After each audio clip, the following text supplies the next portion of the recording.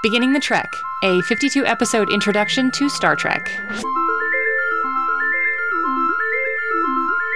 Oh, so we have a conversation about the guy, but then we never mention his name. It's so funny. So yeah, there's this great moment where you asked me who he is, and then I didn't have it ready to go. So there's like 3 or 4 minutes of you and I just BSing while I look him up. And then we have the conversation about him. And in all that time, never say his name once. So, oops. We'll mention it. Yeah. Brian Thompson was the name of the actor that we never mention when we're talking episode. And we talk a lot about it. Which means that we're going to be talking about rules of acquisition today, but we should introduce ourselves. Hi, everybody. Welcome to Beginning the Trek. We're on episode 31, so hopefully this isn't your start. We recommend you starting at the beginning. That's a good place to start. But if you haven't seen Rules of Acquisition, go watch it, because we're going to talk all about it. Yay! Yay! And who's sitting here with me via digitalness? This is Andy. I'm the Trek veteran, and I've been curating this journey through all of the Star Treks with Jessica. And today is episode 31, Rules of Acquisition from the Deep Space Nine show. Series. We are not on it this morning. Well, I think we're a little goofy, certainly. We're a little goofy. All right. I'm going to do some jumping jacks while you give your 10-sentence synopsis. I guess I'll just dive right in, and I'll give my 10-cent synopsis for Rules of Acquisition. So are you really going to go do that?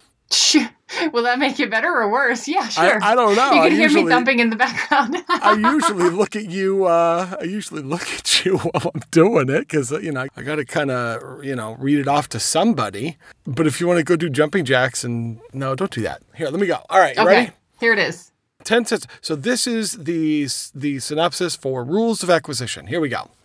Poor Morn has to go home as Quark's bar is closed for a private game of Tongo featuring Quark, Rom, some Ferengi waiters, and winning the whole thing, the diversity-centric trill, Jadzia Dax.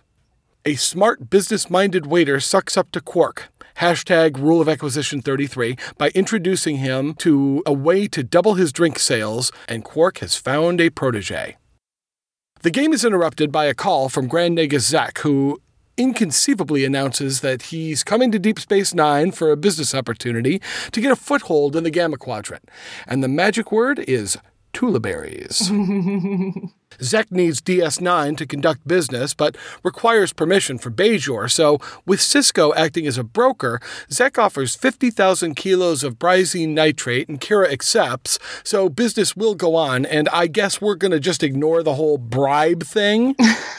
Quark's excitement to negotiate drops after Pell points out Zek could be setting him up, #Rule of Acquisition 48. So Quark hires the upstart to assist him, a good thing since Zek keeps upping the ante until the oddly painted Dozai finally have to walk away from the negotiating table. Big time reveal.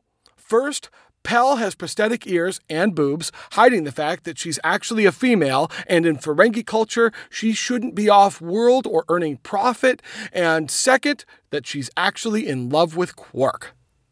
No time for that now, as it's off to the Gamma Quadrant to get this deal done with the Dosai, and let's make sure that we have some extremely awkward and hysterical moments with Pell and Quark now that the audience is in on the twist. Meanwhile, back on DS9, Zek's heart, or lobes, are aimed right at Kira, and one good bribe deserves another, so what's she willing to do for a gold-pressed latinum earring? And the answer is absolutely nothing. As Rom exposes Pell's subterfuge by finding her false lobes, she and Quark lose the deal with the Dosai. But hey, try the Dominion. They might have what you need. That's what Zek really wanted to know, was who's the big trading power in the Gamma Quadrant after all. Pell, unwilling to return to life as a naked and profitless Ferengi female, opts to head through the wormhole and make her fortune, unfortunately without Quark by her side. But he gave her 10 bars of gold-pressed latinum, and if that's not love, I don't know what is. For a Ferengi. For a Ferengi. Hi. Hi. What were we doing? This works that we're in a bit of a goofy mood because this was kind of a goofy episode. It was a really... You want to talk goofy? You want to talk goofy episode? It was like rom-com. A little bit. Esque. esque. and very funny, I thought. There were some parts that were pretty good. Okay, good. Well, let's find out what was good, what wasn't good. Do you want to start with your rating like normal, or do you want to save that this time? No, I'll start. I'll start with the rating. My problem wasn't the rating because it's a solid 3 out of 5. My problem was what the 5 should be, and I'm going to go with the not obvious. I'm going to go with the Dossie. The Dosai? Dosai. See, I swear to God, I do watch these episodes. Of course you do. Several times. The Dosai helmets. You're going with the Dosai helmet. Now, normally I would go with the ears because Pell pulls off those man-Ferengi ears. The fake but then ears, I yes. thought about what those ears are, and I was like, I can't make that a rating. I thought you might go with the Tonga wheel. Like, I don't know if I could get, unless somebody's made that and I could get a picture of that. There are pictures of those. So somebody's made, this is a game? Ah, yeah. We should learn how to play. This sounds like fun. I liked the spinning, retreating thing. There are rules on the internet. I looked them up in preparation for this episode. I was like, I wonder if I could. It really came down to I'm a woodworker, and I thought, I bet I could make one of these. Start with a Lazy Susan. That would be awesome. And just, it's a scroll saw, and pretty soon you've got all the pieces you need and put it together with some nice felt and stuff like that, and buy some of those round cards. And then I looked it up, and somebody wrote the rules for it using regular playing cards, using no jokers, and I love this because it's Ferengi. No queens. So it's authentic. It may not be... Okay, so we're going to talk about the misogyny of the episode now? Sure. I did want to be a little bit more careful with my stance on this one because I do recognize that it's not a parody, but it's a farce. It's a little bit Shakespearean with the dressing up as a girl and the little tragic character. It's very Shakespearean, actually, right? Yeah. So I can get what it was trying to do. And some of it was really, really well done. Let's start at the beginning. Because my first introduction to the Ferengi, I thought that they were pretty awful. And I'm pretty sure that other people's first reactions in Next Generation could not have been far off of what my original thought was that they were pretty awful. You called them like orcs or something like that, like D&D monsters. I called them like D&D trolls. Something. Would it be goblins? Yes. But that was back in the Next Generation. Right, when I first met them. They were trolls compared to what they are right now. In a way. I mean... In a way. They still haven't changed in, like, the greedy motivations and the misogyny, and they're still kind of caricatures of that. So they still come off that way. This episode didn't change that. It's more like we've embraced it and made it just a little bit deeper because the ones we know get to be a little bit deeper, which is mostly Quark. Quark carried this episode. Yes, he does. Armin Shimmerman. Is that his last name? Armin Shimmerman, yes. Okay. Really carries this. He's pretty damn amazing. He is one of the better actors on the show, and he carries them. And we'll talk, and when we get to Talking Trek, I will recommend several Quark-centered episodes in a variety of situations. He's really strong, and his eyes are so expressive. You could tell what's going on in there at every moment. You can, even when it's I'm being stupid or even when he's shocking himself being brave. I enjoyed Quark in this one. His motivation was maybe a tiny bit fuzzy. I can't figure out if he's a really great Ferengi or if he's a really bad Ferengi, given what the Ferengis think about themselves. Well, what is a really great Ferengi? We're gonna see. This is how we kind of get to meet a little bit more about the Ferengi culture and really dive deep. And there's a lot of storylines that get into the misogyny, the rights of females. There will be some reforms. I think I mentioned in the last, when we talked earlier, they don't call it #MeToo, but they have a movement. I imagine that Pell's got to be a pretty big start of a movement because I don't want to jump to the end, but her final thing I enjoyed that very much, personally. Well, if I can't have you, I'll take the money. No, not quite that moment, but we'll get to that. There's something about the reason I didn't give it 5 is because it really is missing. It missteps in a couple of ways, and I think it could have done with a couple of rewrites. The core is there, though, for some super classic, even the look of, like, the Dosai feels very original series. Am I wrong in this? No, I thought it felt very original series. And, you know, my first thought was, what are they trying to do? Make these aliens with these weird dots and these lines? And then I realized that's their tattoos. Like, they probably decorate their faces, or maybe it's a ranking system, but they actually decorate their skin. Because every time you saw a Dosai, they had a different kind of geometric pattern of those weird curvy lines with the dots in them, and you know the colors were all the same. Like maybe the tattoo whorls that represent battles, or maybe it's battle makeup. Maybe it's it's. They were very, very, very aggressive. They were. They threw that guy out the airlock at the very beginning, and they never explained like what that was. I think it was just there to make them look mean. Fair enough. Who's the guy? Do you know who the guy who played the main male who was negotiating with them? I don't, but I'll tell you what, he looks familiar as heck. I'm like 95% sure that he was a vampire on like one of the first couple, maybe the first episode of Buffy, or he was one of the first big vampires that she kills, and it's his jaw, the way he talks. Yeah, and his lips are very distinct. Very distinct. Very distinct. No, I don't know the name of the actor. Do you want me to look it up and add it in there, or just take all this stuff out? I don't know. How much is it worth to you to have that in there? I don't know. Let me see how fast I can find him. He was on Buffy. Yep. Oh wow, he's done 5 different everything. He's done 5 different Star Trek appearances. See, then you should know his name. Okay, so now this guy was worth looking up. He played Clag on A Matter of Honor. In Next Generation. He was in Glatu in this one. He played a Helm officer on Star Trek Generations. He plays a Jem'Hadar. I'm not going to tell you what that is yet. Later on, and he plays in Enterprise. He plays Admiral Valdor in 1, 2, 3. It looks like about 4 episodes. So yeah, this guy's got some Star Trek roots. I'm glad we looked him up. Also, he was on Buffy. I was not wrong. He's a vampire. Which is how you recognize. He's got one of the, like that jaw is so distinct. Yeah. You know, that pronounced chin, it really is powerful. Well, since we're going to be talking about the original series, then I think I want to say that this suffered in the same way that Let That Be Your Last Battlefield did, which is where there's kind of a commentary, and it's really blatant and obvious, and we get it. You know, racism is ridiculous. Sexism is really ridiculous. To the point of being funny, that's how ridiculous the Ferengi are with their sexism. It makes no sense to be this way.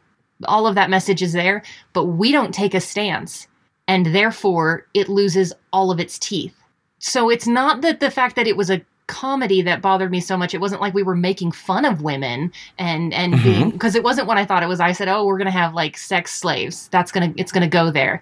We didn't do that. Yeah, no, you're way off on that. And I'm glad about that. The people who we are saying that they are the good guys because we're watching from their side. We're watching their stories. The Federation, the we people. They did not have any and even when Dax is talking to Kira, and Kira does, because she has a whole little thing going on with the Nagus returning his gift and rejecting his very creepy advances.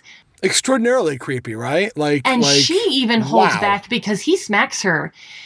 And she doesn't do any. That is surprising to me that she didn't grab his hand, twist it around, and say, here's what you're not going to do ever again. More like what she did in Emissary when she said, if you don't take that hand off my hip, you'll never do anything with it again. That kind of, she just sort of let it go. Right. Now he is a head of state. Therefore needs to learn the rules.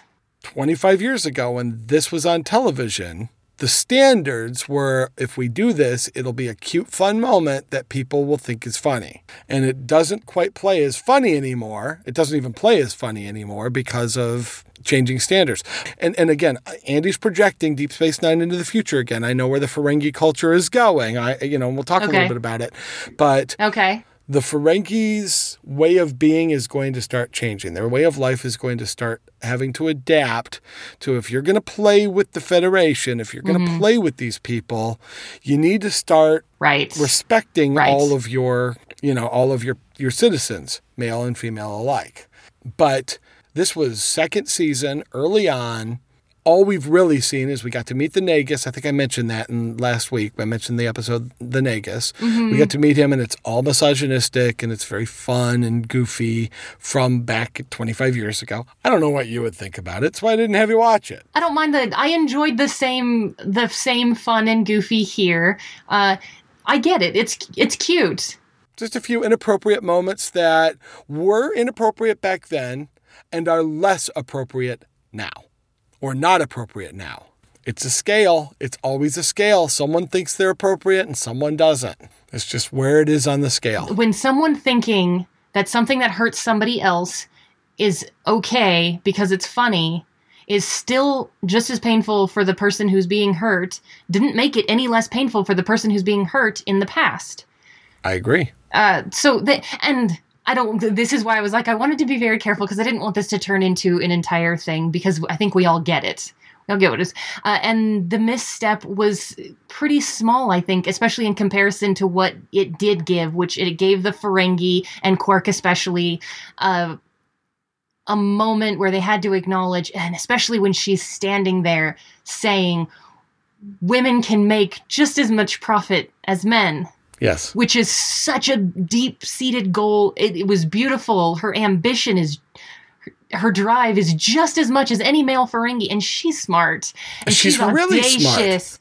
I would go so far as to say she's smarter than all of the other people in that room. She was one of the sharpest people there. They all had one thing on their mind, and she could see the bigger picture. She called out. Because she was looking at more than just profit. She was saying, how can I have it all and still keep this and keep everything under wraps? And yet then she started to... she was a fantastic character. When did you know she was a she? Did you know she was a she... When she took off her ears. So it was perfectly in line. I mean, you knew something was going on. When she walks in. Yeah. And the sad thing is there's a moment there, she takes off the ears and I'm like, oh, I get it. She's like, because that's their big male thing. And then they panned down to her chest. And I was like, it's a small thing, but it wasn't really necessary. They don't pan down to her chest, but they emphasize. What they do is she takes off her ears, and at that moment, everybody who's smart who's watching... gets it. Not smart. Everybody got it. But because we got to make sure everybody that's watching is all caught up, if you don't know for sure, she takes off the jacket. She's got the chest. She sits down. She's very clearly The lighting is perfect for, that's what you're looking at. I didn't think it was necessary either, and I totally get that someone is saying, yeah, but what about the people that don't get it from the ears? But I got it at exactly the right moment. I was supposed to get it. It was perfect in that way. Because of course, I knew going in, watching it, I remembered the story, but I was curious if... you don't ever not see her as a female then. But that's the thing. You do not see her as a female. You don't see her as those first 13 minutes, she's very male. She comes across as very male. The voice is very, that raspy voice and she's joking right along with the rest of them and Dax at the Tongo wheel. Not quite as hard as Rom, the brother. No, not quite as hard. First introduction to him, by the way. What, do you like Rom? No. He's horrible. He's just like spineless and kind of whiny and... Yeah, Rom goes through some changes. I think that they're trying to still figure him out early on. Rom's a lot smarter than he appears. He wasn't in this episode. He's just very toady. Which apparently being in Ferengi, that's a rule that you should follow. Suck up to the boss. Rule of acquisition number 21. It never hurts to suck up to the boss. Is there a complete... God, I hope to God I got that right. I think that's Rule 21. It's like, I'm going to go with it. And the answer to the question that you're about to ask is absolutely there is. Of course there is. While you're looking that up, something small to mention there's some really darling moments, but there's also some super gross moments. Yes. The ear hair combing. Very distinguished. Given what their ears are, yet again. Ew. So... I've been thinking about that. I'm not sure that their ears are actually genitalia. Okay. But it's more like watching somebody walk down the street rubbing somebody else's butt. Which would still make that like butt ear.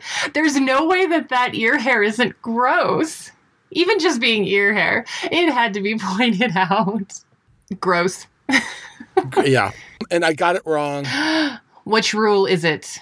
The rule that says you need to suck up to the boss. 33. 33. Well, now you have to say it with confidence. Rule number 33, it never hurts to suck up to the boss. Boom.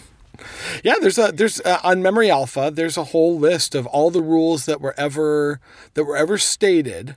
So there's gaps, but you probably got a list of close to 100 rules in here. Ooh, I have one.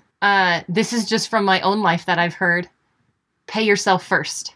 There you go. That could fit in with the Ferengi rules. I'll bet it's in there somewhere. I wonder if it came from that. Like, I heard that because somebody else had taken it and was like, actually, that's a nice bit of wisdom. That. Do you have one that you would put? Like, if you had a Ferengi rule of acquisition, what would it be? A Ferengi rule of... My Ferengi rule of acquisition is pay attention to everything. Opportunity can be anywhere. Very LA. Yeah. Very LA. Yeah, it's... Well, I live in LA. Sure. So we got this Tullaberry wine exchange thing.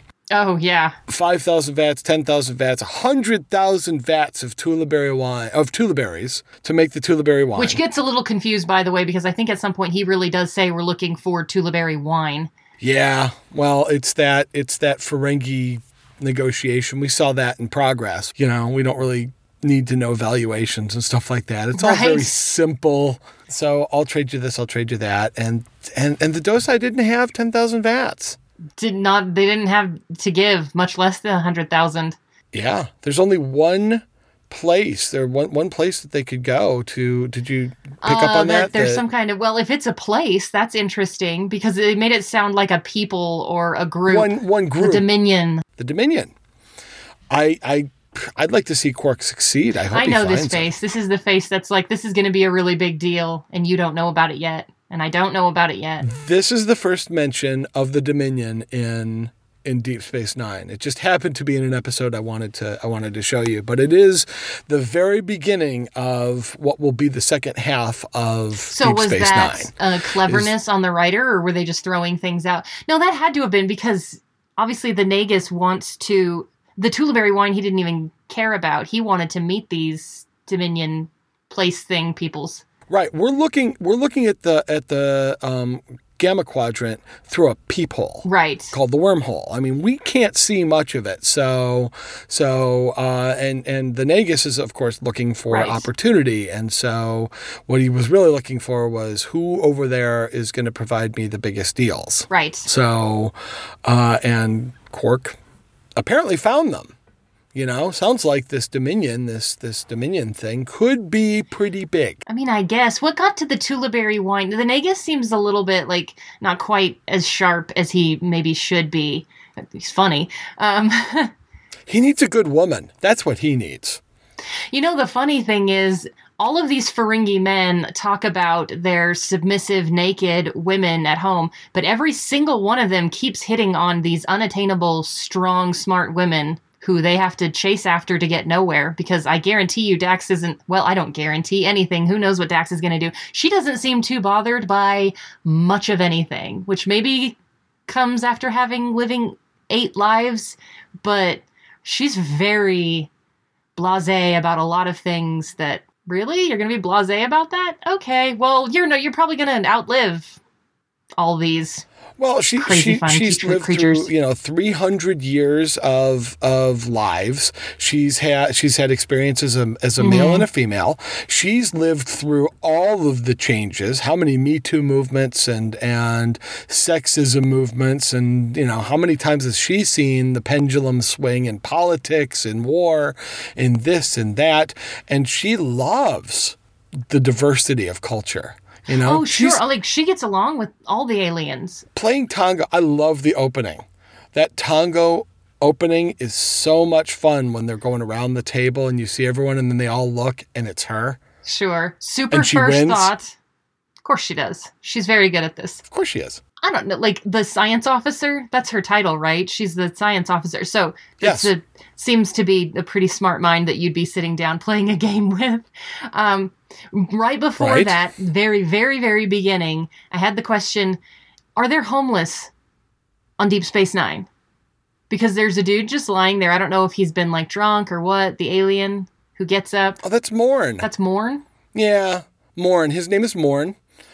He's in every episode. He was in the pilot. Really? He's in virtually every episode. completely missed yes. this guy. He never says a word, and his character was created to sit at the end of Quark's bar just as somebody to, finish telling the punchline of a joke to refer to, something like that, just to be there. And basically, he is Norm from Cheers. Okay. Just with no Yep. lines at all.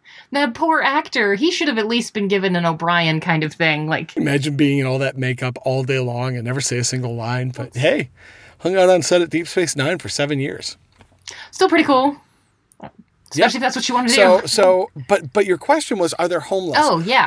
Because there doesn't seem to be. I think if you're there for a reason.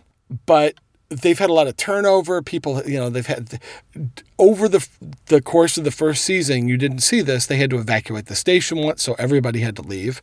So if they were there, they weren't there beyond that. And if you're going to go back to Deep Space Nine to be homeless, I'm not sure why you'd want to do that.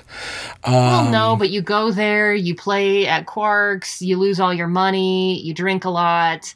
You got no place to go, so you end up sleeping on the promenade. Like, what do we do? Because the Federation doesn't seem too inclined. We're going to skip that one and wait till Talking Trek to see what is the Federation's role in all of this. Yeah. He's always around, and in this episode, and by now you would have noticed him, probably if you'd have been watching from the very beginning. Yeah. But you will notice him now. Sure. The 7 or 8 wiry hairs on the top of his head that Dax talks about, the guy that she dated, that's Morn. Okay. That's Morn. So she went out on a date with Morn. Dax is an odd duck. Dax is great. Dax loves diversity. And she loves experience. And she's got this analytical view, but she's also a badass. We're going to see that next week. She had a truly great moment when Pell, I think you know the one I'm talking about. I know exactly the one you're talking She about. sits down and she doesn't know Pell is a female, but she knows. I knew you were different. She knows she's in love with Quark. You really do love him, don't you? Wow, does he know? He doesn't even know I'm a female. You're a female? Yes. It's like she had it all figured out. No, she didn't. Nope. But that may be the most gay-friendly moment I have seen. And didn't need to hit you upside the head. So great. Right? Loved it. So right? great. Like she was totally fine with that. This guy is in love with Quark. Right. Yeah, no, fantastic moment. Dax really shines in this episode in a couple of places. I loved that moment where she's talking with Pell. Mm-hmm. I liked where she's giving him hell at the Tongo table. Sure. There's just things about her I really enjoyed with this. I really liked those moments. You know what? I'm having a Dax, a kind of a Dax thing going on because I've watched a couple episodes that I got some Dax love going on right now. She's your Spock. Isn't that what you said? Kira's still my Spock. Kira's still your Spock. I'm really surprised by how much Kira's search for how do you deal with all this. Her life got even crazier. She never had to deal with Ferengi before. And she never had to be diplomatic about it. And she's so passionate. Like, she is not... Dax is super chill, even when maybe she shouldn't be. And Kira is so extreme. And I'm sure I lean more toward the Kira because the way she gets upset about it, she's like, we should do something. I'm like, yeah, we should. And Dax is like, they're fun to hang out with. They're messed up a little bit with all of those things, but isn't it great cool. what Dax says about once you realize that, of course, they're misogynistic and sexist and all that, but once you get past all that, they're a lot of fun. Yeah, tell that to Pell. It was a lot of fun, I'm sure, living her life. Pell was one of those Ferengi women who we've never met. She is the first Ferengi she is the first Ferengi female that we will have ever met in Star Trek. So not just me. It's not like other viewers have seen female. This is the first one. Okay. This is the first time we will have seen a female Ferengi on Star Trek. Not our last. We'll be meeting Moogie. Moogie is Quark and Rom's mommy. Do you have to say it like that? That got weird. Yes, you have to say it like that because Moogie is the infantile nickname that Rom keeps calling his Moogie. So it's got to be mommy, right? It's got to be mommy. Oh, okay. I'm gonna recommend a Moogie episode when we get to Talking Trek. Okay. It would be really amazing to find out all this time the men think they're in control, but actually they're living in a matriarchal society where all of the women actually hold all of the wealth and they just send the men out to gather it for them. So all of the men are like, yeah! And all of the women are like, yeah, and I can walk around without, clothes and restrictive bindings and it's all good. I hope their planet is perfectly warm. I hope it's like the most level weathered planet ever. It's a swamp. They love it. It rains all the time. All right. It's mucky and goopy and yeah. You'll get a great episode where Quark goes camping with Sisko and can't do anything but complain about the fresh air. All right. Fair enough. Do we think he was actually in love with Pell? I don't know if there was a romantic thing there because I don't think he could ever really see her as a romantic person. Right. But there was certainly an affinity. He had the hots for Pell's business acumen. Very much. Way hot for that. So, see, you just got to get past that it's a female and you can get how hot that might be for a Ferengi. I mean, a Ferengi woman that can acquire profit too, that's the dream. I mean, just think about if she can do it, then you've pretty much left half your profits to half the people you won't let out of their homes. Interesting, right? And thus we get to the ridiculousness that is that.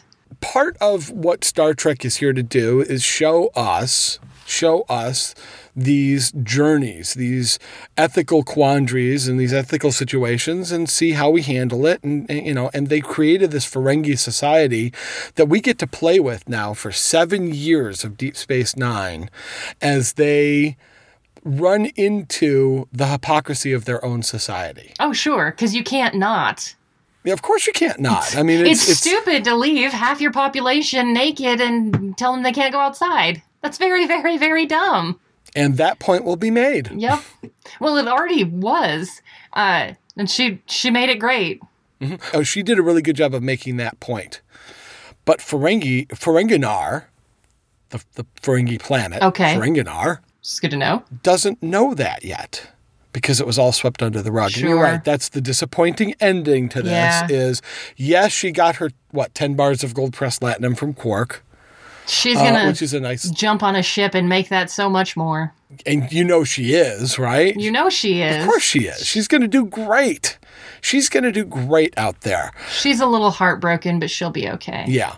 That was a really hard thing for me to get over, that it kind of negated all of her power as a character when it was just like, oh, but I don't care about that anymore. I'm in love with Quark. As if she couldn't be both in love with Quark and still keep her reasoning and her emotions. But no, it's just like, oh, I'm in love with him, and therefore all of this goes out the window. It's like, oh. Yeah, and the quirky, awkward scene in the bedroom was just, it was, you want to talk about a slapstick moment? You asked if there was slapstick? There's a little bit, there was some slapstick because Quark was the one who needed the fainting couch in this episode. Right. And his fall was very nicely done, I thought. So yeah, total slapstick, a little bit in this. Yeah. The other great moments in spite of kind of losing its teeth from that, the shame on you moment from the Nagus. Oh. Really, really powerful. Mm-hmm. Really great because the viewer gets to see just how silly. And then when Quark steps in and reverses the logic, the exact same logic. Yes. Very, very nicely done. I don't know how much Quark has changed with this, but it was great to see. I wish we would have seen maybe a little bit more stepping in of not even the Federation, but maybe giving Pell some help. Like even if Dax is going to realize that she's not the one to step in and help the way that Kira would go all crazy and try and help, probably to everybody's Go all Kira on your butt. go all Kira on everybody and burn down some houses. Because she's just really passionate. That's just what that's her deal. And Dax is much more relaxed. There could have at least been a moment after the big reveal where she takes it out. She's like, a woman can make just as much money as a man. That she's not alone. That she is kind of surrounded by strong women on this station. And I think that Dax should have not just sat there. Should have been like, hey, pal, here's an opportunity. I've been around for a long time. I know that this place or that place, or there's a lot of opportunity to be made here. I wish there would have been some of that there. She's headed through the wormhole where they don't care about her female, where no one's going to show up and care about her gender, and where she's already got a leg up on everybody else that's going there because she's already been there. True. She's already started to make contacts. So she's already gonna have contacts she with might be out there looking for the Dominion. And I'm not saying that as foreshadowing, but she might be. I'm not saying that. She doesn't come back from that. But she's out there and she's kicking butt. And is the tragic character really Quark because he could have found a really great partner even if he wasn't attracted to her all? Although I think the kiss established that he kind of was. It is a bit of a tragedy. He could have had a lot of happiness there. Yeah. But his belief in his own traditions kept him from getting it. Not too much. He did give up a lot of money. That stake in the Gamma Quadrant he gave up.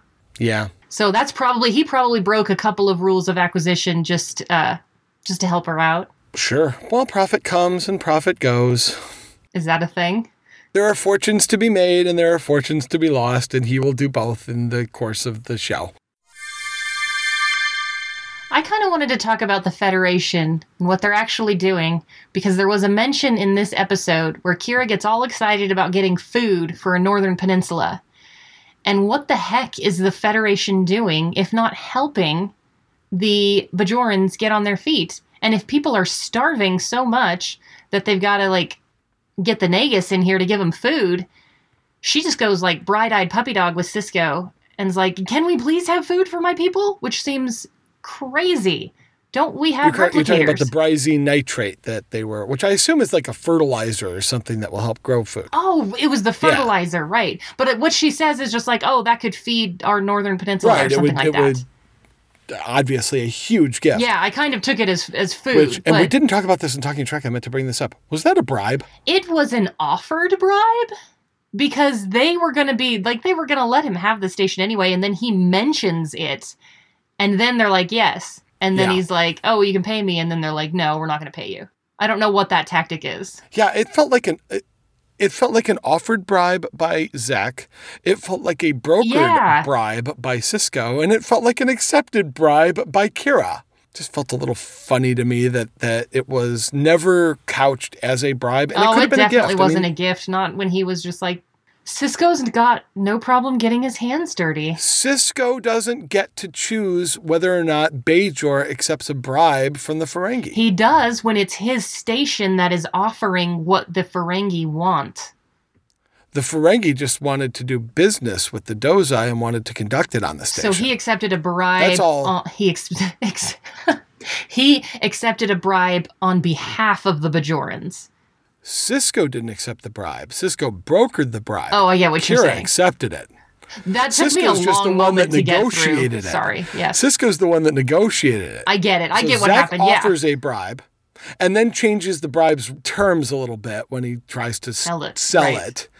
And then Sisko turns into a broker and says, that wasn't what you said. You said this. If you're going to give him this, you give him this. And then Zach says, okay, I agree. And then Kira says, okay. And everyone is Sisko happy. brokered a bribe between the Ferengi and the Bajorans. It's the least he can do if he's not going to be like, why don't we replicate some fertilizer for you and send it down to the planet? Clearly you need some. They couldn't even replicate a bed for Jake. Where are we going to get fertilizer I don't know. from? There's orange juice and stuff happening. Yeah, you can make food for the people on the station. I mean, they got the Replimats and stuff like that, but this isn't like everybody's got a replicator in their room like it was on the Enterprise. We've only got the Replimat and a few others. Okay, I assumed that this was like an energy thing, which they're taking from like space or something that's air or something, and then creating something that they have a recipe for, which is why we've gotten the little things like, oh, this synth ale isn't quite like real ale we've had those comments before. Maybe this is going to turn into a replicator thing. So explain to me why they couldn't just set one that's giving somebody breakfast into just working all the time to do for stuff that's needed. Well, so now we're looking at we are circling back now to why are the Federation on Deep Space Nine? They're not on Bajor, as far as we know. There don't appear to be any civilian or any Federation presences on Bajor. At least we haven't heard about them. But we're helping run and administer the station because, for whatever reason. Because Picard specifically said, do everything but break the Prime Directive to get these people into the Federation. And breaking the Prime Directive would be doing anything that would alter the course of their natural development, including giving them food that they don't have. Now, if another species comes in there and says, we'd like to give you food, we're not going to stand in the way of that, because that's also a part of their natural development. We're just not going to be the ones to deliver it. That's such bureaucratic nonsense. I agree. You asked me to explain it. You didn't ask me to justify it. I don't like it either. I don't understand. You know, we've been decimated by the Borg. We're rebuilding Starfleet. That was going to happen in like a year. All those ships were going to get rebuilt in a year? That was what I was told at the end of that episode. Do you not remember her? She's just like, we'll be back on our feet within a year. Do you remember that line? She did say something like that. I don't Maybe think she was that overly they were gonna optimistic. have it all back. Well, and space is big. And that it is. The farther out we go, the more we need, the more ships we need, the more resources we need. You know, there's 100 Bajoras. There's 100 Bajors out there with their own needs, and we're doing, you know, we're out there, we're spread. Maybe the replicator should create a replicator. Oh, maybe what they need to do is stick a replicator to be transported and then take whatever's in the transporter. And then you basically turn the transporter into a replicator. Then all you need is like to transport the one thing and forever. But that's what replicators are. Only it'll be more giant size because the transporters are big. That's how you get all the fertilizer to the Northern Peninsula. I think they should just do that. Okay. Odo loitering around Quark's, it seemed like he was there to be harassy. Yeah. Like, what was he doing? Just wandering, because he doesn't like Quark. We've established that. He doesn't like Quark like Spock and McCoy. Oh, okay. You know, they will turn into, they are the babbling Bickersons. Those two guys are gonna, you know, they're gonna go at it, and it's always from the perspective of, let me see what I can get away with. Let me see if I can catch you, you know, and it's the Coyote and the Roadrunner.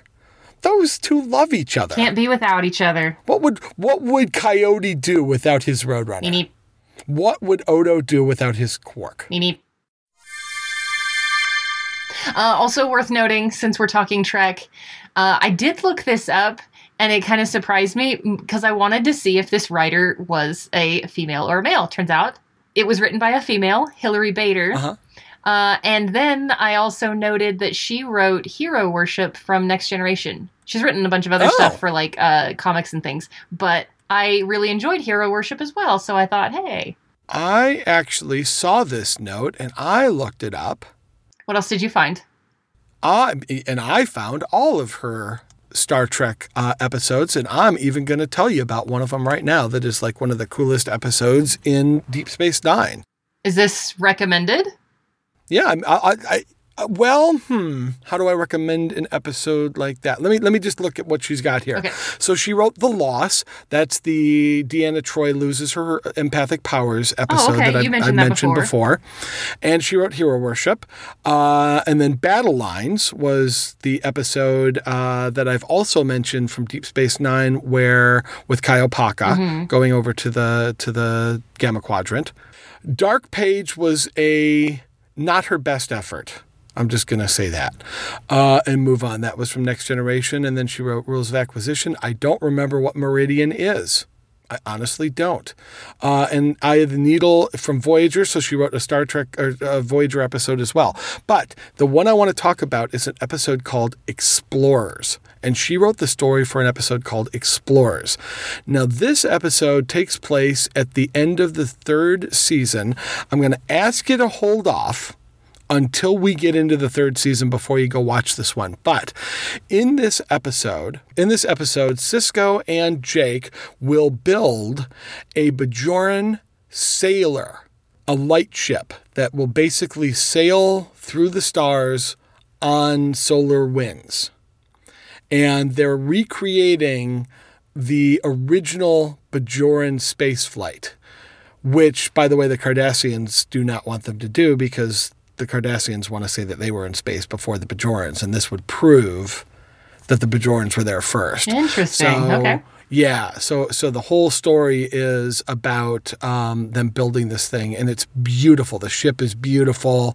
This golden sail ship that flies out there, and they, of course, it's a lot of fun. And she wrote that too. So this woman has written several really good stories. She's clearly a great science fiction. Yeah. What's her name? Hilary Bader.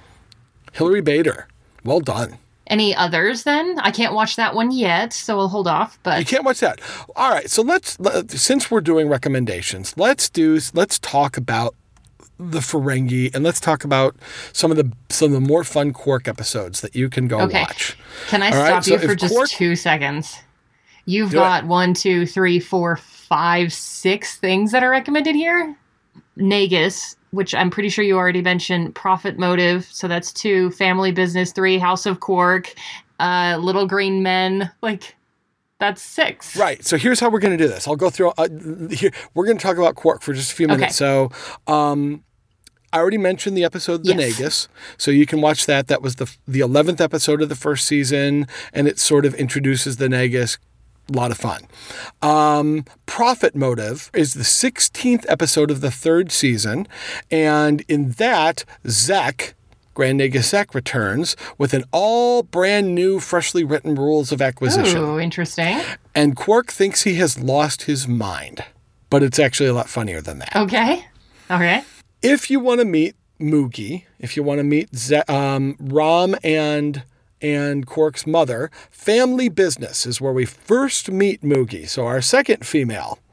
It's episode 23 of the 3rd season, and it begins with a visit from another ongoing Ferengi, Brunt, from the Ferengi Commerce Authority, who immediately comes in with a writ of accountability for Quark, and they have to close the bar, only to discover that Moogie has been earning profit. Oh, my. A lot of profit. A real lot of profit. She's a rich lady? She's a very rich lady, there you go. As it turns out. Yeah. And because it's not all about the Ferengi with Quark, there's an episode called The House of Quark, the 3rd episode of the 3rd season. And in that, a drunken Klingon is at Quark's bar, and he turns violent. And in the altercation with Quark, he falls on his own knife. But Quark sees an opportunity here to boost sales at the bar, so he takes credit for it. And then the Klingon's family shows up. Oh, okay. Yeah. Mm-hmm. I'll leave it at that. It's a lot of fun. All right. And then I'm going to tell you about one more episode, but you're not allowed to watch it yet. You can't watch it until we are officially in the 4th season. Okay? When does that happen? You are not allowed to go. It'll happen in about 3 more episodes. Why don't you tell me then? Because this is a great Ferengi episode. It's a great Quark episode. And that's so mean. I got to mention it now. So the episode is called Little Green Men. It's the 8th episode of the 4th season. And in it, Nog is headed back to Earth to go to the Academy. Okay. And through a series of events, something happens where there's a little bit of timey-wimey, wibbly-wobbly stuff. It's going to be a great episode. Have you ever heard about the alien landing at Roswell, New Mexico? Oh, you mean that one? Yeah. You want to hear Star Trek's version of what happened? Little Green Men. Fantastic. We'll tell you about how Quark and his family lands in Roswell, New Mexico back in the 50s and has an encounter with these humans. Humans. So, I love Quark. You knew that. Yeah. He's turning into quite a fun thing. It's good. Yeah. It's good. I'm glad they spent a little bit of time on the Ferengi and not just made them this caricature of a bad guy. I mean, they still kind of are, but not Quark. Shall we talk about next week? Yes. What am I watching? Next week. Okay, so I need to give you some reminders. You don't have to go back and watch them again, although if you want to, you can. But let's talk about the original series for a minute. Whoa. Let's go back in time. Okay. I made a promise to you that we were going to explore a couple of characters again, and now it's time to do that. So, let's talk about 3 episodes of the original series. Errand of Mercy, The Trouble with Tribbles, and one you did not see called Day of the Dove. Okay. Errand of Mercy, let me remind you, we go to the planet Organia where Kirk and Spock end up being pitted against a group of Klingons led by Klingon Commander Kur, played by John Colicos. Right. This is the one where he ends up being like, really? You're going to fight for war? That was the one. Okay. I remember So this that one, was yeah. our first introduction to the Klingons, way back when. In The Trouble with Tribbles, Klingon Commander Koloth, played by William Campbell, brings his ship to Deep Space Station K7, where Kirk is guarding some grain that is poisoned by a Klingon spy. Do you remember that whole storyline too? I am remembering Shatner just being flooded with and pelted. With Tribbles. With Yes. Tribbles. In and fact, a bar fight that's probably still going on. Yes. And a Klingon commander and a Klingon ship that showed up where no fighting was done, but a lot of insults were exchanged. Okay. And Kirk, of course, won the Battle of Insults at the end. That was Klingon Commander Koloth. Yes. The one that we didn't mention, that you didn't see, was from Day of the Dove, where Klingon Commander Kang, played by Michael Ansara, brings a band of about 40 Klingons aboard the Enterprise, and they're pitted against about 40 crewmen in a struggle for what seems to be life and death, although nobody's dying. They turn out to all be puppets of a higher force. Oh, but we okay. get to meet a third Klingon commander, Kang. So you don't have to go back and watch the episodes. If you want to go back and watch Day of the Dove, you can, but it's not necessary. What you need to know were those were the 3 big Klingon commanders of the original series. Okay. And they're all still alive. Oh, okay. Sure. And Jadzia Dax, when she was Curzon Dax, knew them all. Of course she did. So He this did. episode features Jadzia Dax and these 3 Klingons. And the episode, the 19th episode of the second season, is called Blood Oath. Blood Oath. Okay. So this is going to be the Klingons, because we've heard blood oaths before, right? From the Klingons. Sure. Every single one of them is pissed and after Dax. And Jadzia is going to have to be the one to deal with that. So we're going to have some Klingons on the station. And it's going to turn into she wouldn't hide out from them. So I think all these Klingons are going to show up and have a problem with Dax. And Jadzia is going to have to kind of run around the station and definitely going to have to get help from Sisko to keep them from killing her. That's what I think. Got it. So these 3 Klingon commanders are headed to the station for... Maybe more. Maybe they'll be like, those 3 will be the ones we know the names of. Sounds like a tale of revenge. It does. It's going to get bloody and oathy. Well, we'll just have to see if you're right. All right. We will see if I'm right on May the 6th. That is a Sunday, 7 p.m. Mountain Time, which makes it 6 p.m., what did we say, Pacific Time? Yes.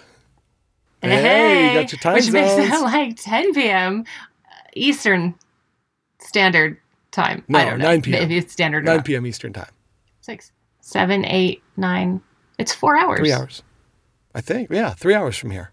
Why do we have a problem with this every single time? I don't know. Like, everybody's on the West Coast anyways. Everybody lives in one place. You're in Mountain Time. Yes, I am. And you're tweeting at what time? I am tweeting at 7 p.m. And that means So, if 6 p.m. Pacific time. Pacific time. It means And 9 p.m. 8 p.m. Central time. Okay. And it means 9 p.m. Eastern time. Eastern time. Okay. And I have no idea what it means in Guam. In any case, to see any of these, you're going to have to follow at Begin the Trek. There you go. And if you really don't want to do that, they do show up when I post on the website. Yeah. www.beginningthetrek.com. And it's also on our Facebook page at Beginning the Trek. And we're out. this one just sort of We is have like, said everything that we need to say. yeah, enjoy Blood Oath. Lots of action, lots of adventure in this one. Gonna dig it. All right. We'll talk to you guys next week. We didn't do that. Yeah, no, you were way off on that. No. And I'm glad about that, because at least then we're not like, ha ha, ladies who have sex, that's hilarious. For other people's enjoyment. Obviously. I gotta stop talking. Like, I get myself into trouble when I'm not quite, my thoughts aren't quite caught up with my mouth. Hey, keep talking. I need a button. So. I'm gonna end up being like, yay, sex. Oh, God.